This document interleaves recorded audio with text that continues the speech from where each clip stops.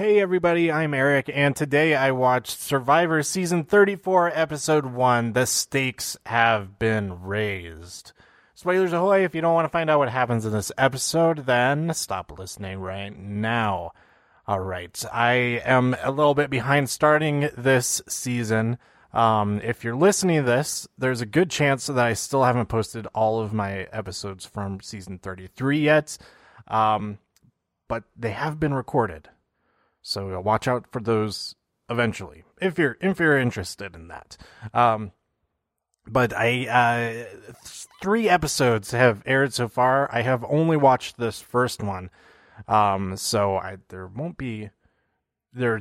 be some really wrong predictions probably, and also no accurate spoilers at all. So be aware of that as you listen. All right, so my pick for the whole season is Aubrey.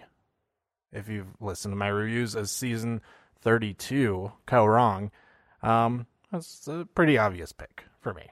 But we have 20 castaways of quote-unquote game changers. There's the Mana tribe, and there's the Nuku tribe, and we start off with a ship bailout, with the added twist of a big old toolkit out in the middle of the ocean to the first one who can swim out to get it. So of course Ozzy goes for that. He's the go-to swimming guy, the go-to everything guy really, and he doesn't let his tribe down. He's on the Nuku tribe. I'll go through all the people on each of the tribes here in a minute. Before I do, let's talk about game changers. I don't really see any of these cast members as people who changed the game. In my opinion, nobody has changed the game really as far as the actual people playing it. Every time the game has been changed, it's been basically been a reaction to changes that production has made. So I can't really credit them except for 2 people, I think. And the second one is also kind of a reaction to production changes. And if you think about it, the first one is also in relation to that, but he's just responding to the rules that are set forth at the very beginning. So the first game changer, the first of 2 game changers in all of Survivor, real game changers, is Richard Hatch, who kicked things off with forming alliances, which probably would have happened eventually anyway, but he originated it in that first season, and it just built from there. Everything that evolved from that started with Richard Hatch and his alliance plan. So that's game changer number 1, and he's not on this season. And then game changer number 2, in reaction to the immunity idol in Cook Islands, Cowboy thought up, he dreamed of the strategy of splitting votes in order to get rid of the immunity idol. But that didn't actually happen. He got voted out, and the split votes thing didn't happen. So I don't know if that actually counts. And of course, it was in response to the existence of the hidden immunity idol. So everything else, so let's go through the cast here. First we have the Mana tribe, and there's going to be a tribe swap in the very next episode, so that the actual tribes don't have much pull. There's not much loyalty that's being formed here yet. Maybe just initial alliances. But on the Mana tribe, we have Sandra, who has won twice, but has she changed the game at all? I don't think so. I can't really think of any being good enough at it to win twice is game. I don't see that as game changing. That's just playing the game, being good at playing the game in her way. We have Sierra with a C. She voted out her mom, is always cited as her big move. Is that a game changer? No, I don't think so, because we haven't seen her do that. We haven't seen anybody else do that since then. There hasn't been any opportunity for anybody to do that before that season, since it was the first family blood versus water season. Yeah, I don't see that as being a game changer either. Maybe it changed the game for her season, and maybe that's what they're referring to. So maybe looking at it like that is a little bit easier to swallow. But how I look at it overall is that game changers is more describing this season, not the people in it, but the game that they're playing in this season, that they are throwing a lot of twists, a lot more twists than usual at them. So I'm going to think of it as that. And after I go through this cast list, I won't complain about them, the contestants, not being game changers anymore. But anyway, Malcolm, he's just really good at stuff. I don't see that as being game changing. Ozzy, the same thing. He's on the opposite tribe. We have Jeff Werner, who I like a lot, actually. I forgot how much I like him until we got a little bit more screen time from him in this episode. So he's my secondary pick. I want to be Aubrey and Jeff. That would be my ideal top two, because they are really good storytellers, and I would enjoy their take on the entire season. So I hope they're there the entire time. And then we have Aubrey, who's awesome, but I don't really see as being a game changer either. Tony, I mean, he won by using a spy shack, which nobody else has done since then, and he failed to repeat in this season so far. So I don't consider that game changing. Haley, I don't even really remember what she did in her previous season. Troyzan, he was in the minority. He was trying to fight up against all of the remaining women in Worlds Apart. Not Worlds Apart, One World. Game changing? No, I don't think so. Who is that? Michaela.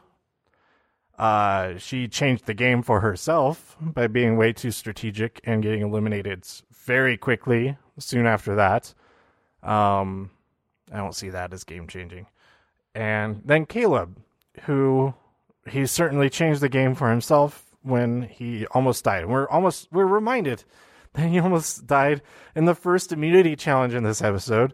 They're digging up some bags of puzzle pieces, and Jeff is just like, oh, the last time that Caleb did this, he got dehydrated and passed out and all that. Oh, thanks for reminding us of that. I'm glad. I'm sure that Caleb appreciates it. And then on the other tribe, Nuku, who just dominates in these first two challenges and tribal council. Well, in the challenges, they don't go to tribal council because they win both of them.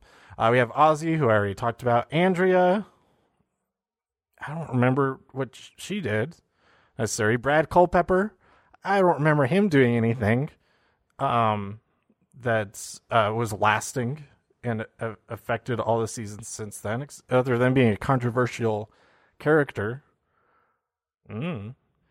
Zeke, who I also like a lot, but game changing? I don't know. I don't think so. Debbie, just being a weirdo, doesn't constitute being a game changer. I don't think. She's basically female Philip. And is that enough to be considered a Survivor history maker? I guess so. Then we have Siri, who I think is the closest to being a game changer, because she convinced Eric to give his immunity to somebody else and then got eliminated. But, I mean, that certainly changed that season and totally turned things around. But as far as lasting influence, it's been referred to often, but the strategy has not been done again because you can't really do that twice. Once it's happened that one time, everybody's like, well, we can't, nobody can do that again. Nobody can let that happen to them again. So, lasting game change, not really. But I could see her having the potential of doing something like that again, be able to pull it off. So I think Suri most fits that description. And maybe also JT, his big move in Heroes vs. Villains of trying to work across the tribe with Russell, that could maybe fit the game changer moniker. So I'll give it to those two, that they did do some pretty risky big stuff to change their own games. And then we have Ty. He changed how chickens are treated. Shrug. We have Sarah, who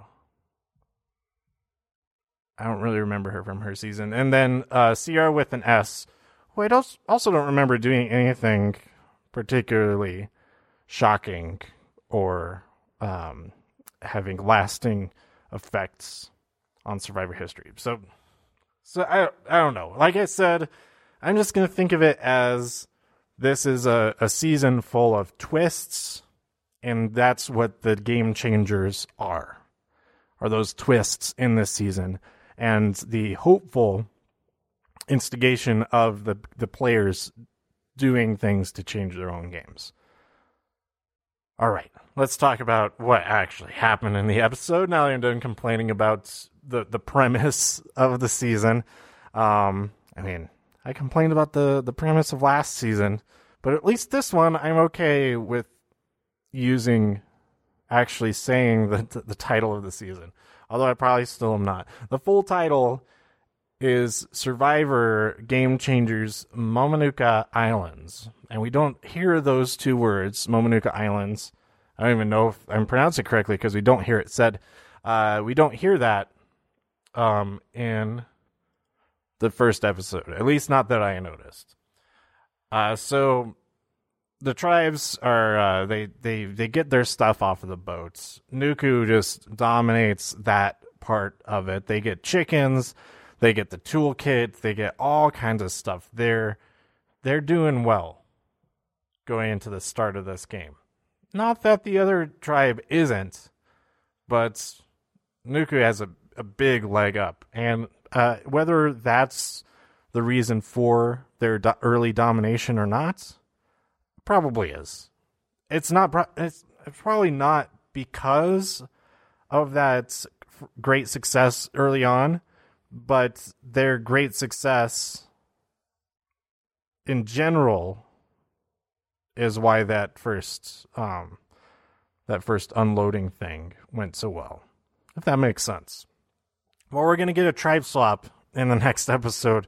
Anyway, so all of that will change. We're not going to get this just decimation of one tribe because they're going to mix it up at least once before the merge. I could see them doing it like every other episode. That would be kind of funny. We get a secret advantage that Sierra finds. Sierra with an S. And it is the legacy advantage from last season. And this time, it can be played at 13 or 6. So the rules otherwise. But 13, that's the first... Presumably, that's going to be the first tribal of the merge.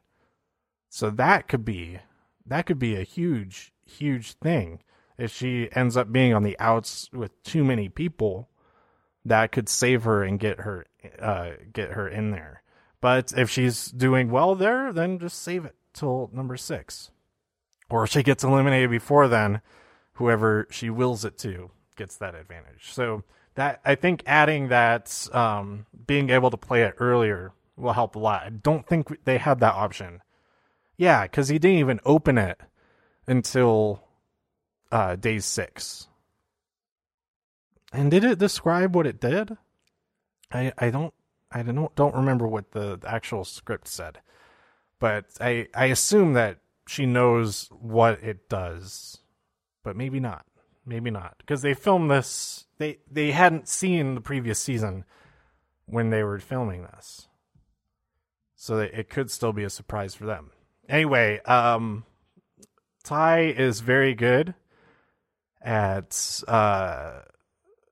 giving away information by not saying anything. When Cirie approaches him and asks him what Ozzy's attitude towards her is, we don't really get any development more than that in this episode because their tribe is so dominant. But that seems to be the big thing on that tribe, is the conflict between Cirie and Ozzy. So that could be interesting. See what comes up there. Tony over on Mana, he's too much too soon, and it ends up biting him in the butt. Not right away, but yeah.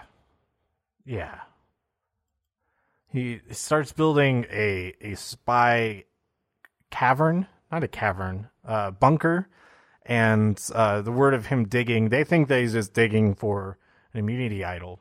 The word about that spreads very, very quickly. For a minute there, I thought maybe the twist of this season, or one of the twists of the season, is that there aren't any immunity idols, and they don't tell them. So we get an endless search for them, but it's fruitless. Now, as it turns out, from the preview for next episode, they're going back to, I think it was Korong, when they had the idols hidden during the challenges. So that could be pretty good again. He's called an idol weasel. I forget who called him that. I think it was Troyzan. Yeah, I think Troyzan called him an idol weasel, and then spread the word about him doing that. That brings us to the first elimination, or the first immunity challenge. They have water obstacles, raft, puzzles, and the diving helmet is the tribal immunity for this season. I thought that's pretty cool. Nuku gets an early lead because they assign Ozzy to swim out to a platform to get a key.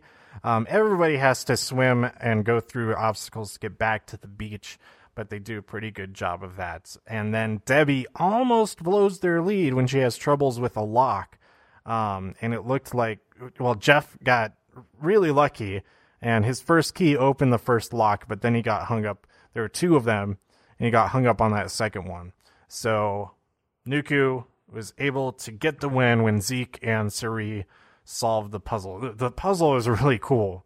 It was a ship wheel, and they had to get it together, and there were rods that go through the sides and held it together as an actual structured thing that they could then pick up and then put onto the thing to roll up the immunity win flag banner thing. So that was awesome. That was pretty awesome, and the finish was pretty exciting. So Mana goes to the first tribal council. Sierra is the target, and everybody decides we're going to tell her that Michaela is actually the target. And once Michaela hears about this, she's like, no, I don't like that. I don't like that at all. And she almost ruins it. But we end up with a unanimous, not an anonymous vote. I think Tony said it was anonymous. Or maybe it wasn't exactly saying the wrong word, but he definitely mispronounced unanimous. Or maybe I was just really tired when I was watching, and he said it perfectly fine. I guess we'll never know. So yeah, Michaela does get the one vote from Sierra, but otherwise Sierra is out. That is a kind of unusual, but maybe not so unusual that go for the easy votes early on. And it proves the same in the second tribal that we'll get to in just a minute. When asked what chapter, Sandra has the most memorable quotes throughout this episode. I thought, like, all the stuff that a good number of the things I wrote down is conversations with Sandra or what Sandra's saying in tribal. She talks about Michaela. She says Michaela's a pleasure. She has been a pleasure, and it really sounded like things were turning on Michaela. It sounded like she was being really dismissive of her, that this was like a goodbye. But that was not the case. So maybe that was just a masterful way of making Sierra feel comfortable about what the plan was. So pretty good job. She also was asked what these first 3 days would be called if they had a chapter title. And she just says, The Unknown, which is kind of cool at the time, but as I thought about it, I was like, oh, it's kind of a lame answer. Kind of a lame answer. And when they get Flint at the end, Jeff throws it to Sandra, and she says, hey, I wear glasses now. Don't throw nothing at me. So I hope that's some... I hope that's a precursor. That's not the foreshadowing of Sandra getting hit by something being thrown at her because she doesn't have her glasses on. It would be a great payoff. But just on its own, it's still funny anyway. So it's pretty quiet afterwards. And then Tony and Aubrey go off. They kind of form an alliance, and they think we gotta get 5 together. So let's get Malcolm, Sandra, and Caleb. And Tony tries to convince Sandra, and she's on board at first. Tony says winners have to stick together. I don't want to go to the end with anybody who isn't a winner, because any other option just isn't going to work. And it makes sense. But then things get ruined afterwards as Tony witnesses Troyzan and Sandra a conversation. They're talking about Tony, and then Sandra lies and says that they were talking about the crate being too close to the fire, blah, blah, blah, blah, blah. And so that plan is kaput. We have a whole bunch of stuff with Ty and his chickens, that he's the chicken whisperer. So that's going to be a continued thing in this season. I don't know if I'm going to enjoy that like I did in the first season. More of the same. If Ty was really going to change things up, he would be the one who kills these chickens and is like, we're going to eat, and just rips their heads off, and then blood spraying everywhere. He's holding one chicken in each hand. It's like, eat, and then he eats all of it. But instead, he's giving all of their food to the chickens. And it's like, come on. The people need the food more than the chickens. They're not even eating all of it. The ground is littered with corn kernels. Do they even eat cooked corn? I guess so, maybe. But I don't think so. It doesn't seem like they're interested in that corn. Back at Mana, Sandra being turned off by Tony's paranoia, she very quickly forms an alliance of 5. And Jeff thinks that's scary, but he loves it. Can we just get him and Aubrey narrating everything, please? It'd be great. I mean, it's too late for that request, I'm sure, but if it was just those two describing everything that goes on, it'd be fantastic. Anyway, we have the next immunity challenge. They have to swim out to a big cage in the ocean, and there's a gigantic snake inside. Not a real snake, but it's like 400 pounds. They have to climb inside and then untie it from the ocean floor and then get it up and over the cage. It's like 8 feet tall above the surface of the water. So Mana really struggles with this, especially because Jeff, I've been saying how much I like him, but he's pretty useless in this challenge.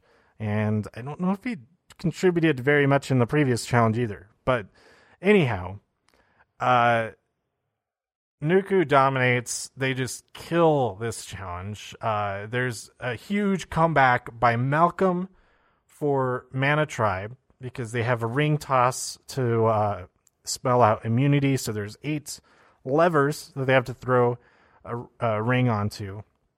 And yeah, it would have been a tremendous comeback. I was getting pretty excited, but I did see a spoiler about who was eliminated, about one of the people who was eliminated in this episode, and it wasn't the person who already was in that first tribal. I was like, okay, that tribe's not going to win. So Nuku wins. Mana goes to tribal council again. There's this whole thing, 5 versus 4. Who are they going to flip? Are they going to be able to get Michaela to flip so that they can vote out Sandra? Turns out nobody even votes for Sandra because I think Tony realized that the power of at least this tribal council's arrangements was too much to overcome. And somehow he probably heard. We don't see any of this. So the 7-2 vote, another landslide victory, and even that much was only because Sandra thought they should split the vote, which is like the most minimum amount of splitting the vote ever, I'd say, because we got 2 votes for Aubrey, and one of them was cast by her tribe mate, not her tribe mate. Well, it is her tribe mate, but her alliance member. But at the same time, she wrote his name down too. So we get 7 votes for Tony. He's gone. And that's what happens when you target the queen, Sandra says. Well, like, saying that, hey guys, get rid of her. I know she's fun, she's funny, and all of that, but she's flaunting it. It's obvious that she thinks she's going to go to the end. And if you just ignore that, she is going to get to the end, and she is going to win a 3rd time, and get rid of her. Get rid of her. But I understand getting rid of Tony also. You got to get rid of all the winners. Get rid of all the winners. Has to happen. And I hope whatever configuration of tribes happens next, whoever's there with Sandra has to realize that. Plus, she's not really great in these early challenges. These big, huge, complicated challenges have so many parts to them that you have to have people who are firing on all of the cylinders to be able to make it happen as bestly as possible.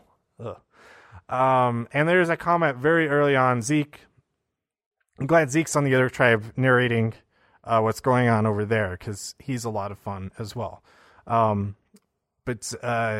Yeah, they're getting along, not necessarily getting along really well, but they work together really well, obviously, because they're just nailing all of these challenges for the most part.